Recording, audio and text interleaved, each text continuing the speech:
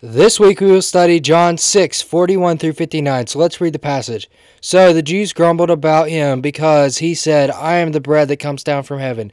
They said, Is not this Jesus, the son of Joseph, whose father and mother we know? How does he now say, I have come down from heaven? Jesus answered them, Do not grumble among yourselves. No one can come to me unless the Father who sent me draws him, and I will raise him up on the last days. It is written in the prophets, and they will be taught by God. Everyone who has heard and learned from the Father comes to me. Not that anyone has seen the Father except he who is from God. He has seen the Father. Truly, truly, I say to you, whoever believes has eternal life. I am the bread of life.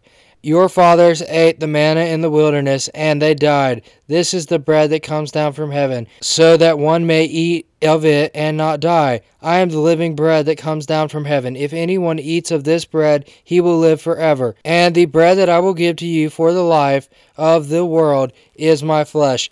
The Jews then disputed among themselves, saying, How can this man give us his flesh to eat? So Jesus said to them, Truly, truly, I say to you, unless you eat the flesh of the Son of Man and drink his blood, you have no life in you. Whoever feeds on my flesh and drinks my blood has eternal life, and I will raise him up on the last day. For my flesh is true food, and my blood is true drink. Whoever feeds on my flesh and drinks my blood abides in me, and I in him.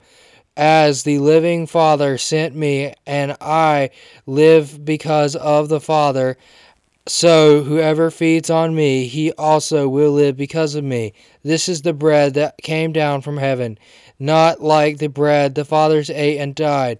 Whoever feeds on this bread will live forever. Jesus said these things in the synagogue as he taught at Capernaum. In John 6:41 through 59, we see that the Jews are grumbling about Jesus saying that he is the bread that comes down from heaven. The Jews were grumbling over this because they knew Jesus' family, and they thought this meant that he could not possibly be the Messiah. This is something we see all throughout Jesus' ministry, because people thought that no one would know where the Messiah came from. This belief is contradicted by many verses in the Bible, where it is written that the Messiah would be born in Bethlehem, or where it says he was to be of the line of David. How could anyone verify that if no one knew where he came from? This is something that still happens today. We don't grumble as much about how he could have come down from heaven or his words, although there's still plenty of that. But more often, people search the Bible for contradictions to prove that Jesus is not who he said he is. Many want to bring up the fact that there are over 400,000 differences in the ancient copies of the Bible. What they neglect to mention is that we have so many ancient copies that all those differences still make the copies 98.5% accurate, and that the 1.5% are predominantly grammatical and spelling, and all the copies were hand copied. As for the contradictions people think are in the Bible, they can be solved by digging a little deeper. If you have questions about the Bible, you are most certainly not the first person to have them. One place I go when I have questions is gotquestions.org, link in the description. They always have great answers that are biblically based and are very easy to understand. The Bible is trustworthy. People have gone through it for millennia trying to prove it wrong, but none have. In fact, many end up proving themselves wrong and accepting Jesus as Lord and Savior of their lives. Jesus answered their grumbling by saying not to grumble, because no one comes to the Father unless the Father draws him, and on the last days he will raise him up. This is one of the places that many get the idea of predestination. I would say yes, except for the fact that he said that the will of God is for everyone to come to him. Not some, but all. That is why I believe that the Father calls everyone who hears about him, but it is up to them to accept. He then quotes Isaiah 54:13 to back up his claims. Not that he needed to, but so that they might believe. He then says that everyone who hears and is taught by God will accept him. He tries to teach everyone who hears, but not everyone will listen and believe.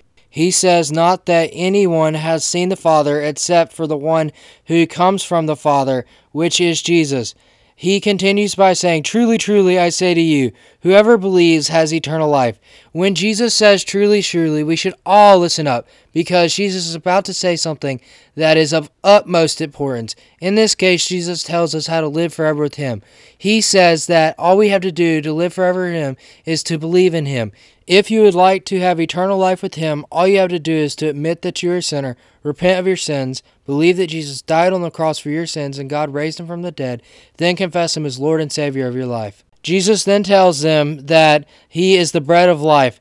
Back in Jesus' time, and even in the Middle East to this day, bread is more of a necessity because bread is not a side dish, but often an important part of their main course. It was their life-giving substance. That is what Jesus is saying He is. He is the life-giving substance of eternal life, as well as during this life.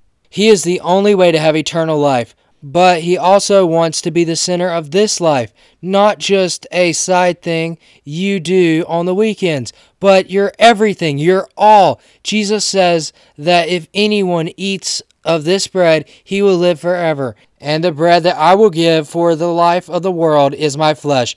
This is a parable. Jesus is not literally saying to eat His flesh and drink His blood. He is saying that anyone who believes in Him eats the bread of life. This is part of His bread of life parable. Anyone who believes in Him will live forever with Him. That is how to eat the bread of life, how to drink His blood, and how to drink the living water that will cause you to never thirst again. Yes, it did foreshadow communion, but not in the way some think, which is that communion literally becomes the blood and body of Jesus. It instead foreshadows what we do to remember what Jesus did for us so we could live forever with Him. We see that the Jews grumbled about this too, but they missed the fact that this was a parable and the meaning behind it. Jesus would not contradict Himself in conversation or ever by saying the only way to live forever with Him is to believe in Him, and then saying that they had to eat His flesh and drink His blood to live forever with Him. It is a parable representing our belief in Jesus. That is backed up by the fact that He says that we will abide in Him and He in us. Jesus continues by saying He lives because of the Father, and that anyone who eats His bread will also live because of Him. That is Jesus' entire reason for coming, so that we might believe and have eternal life with Him. He says that the bread He offers is the bread that comes down from heaven, and is greater than that of what their fathers ate in the wilderness and died.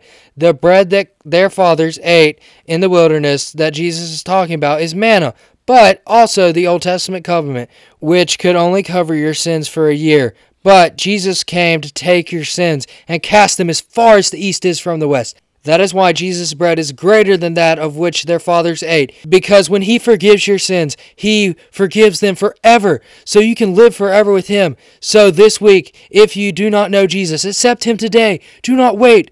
We are not promised tomorrow. Also, this week, get in the Word of God, read it, and know that it is trustworthy. Next time you take communion, remember what He did for you so that you can live forever with Him. Also know that Jesus does not want to be a side thing that you only claim on the weekends. Jesus wants to be your all, your everything.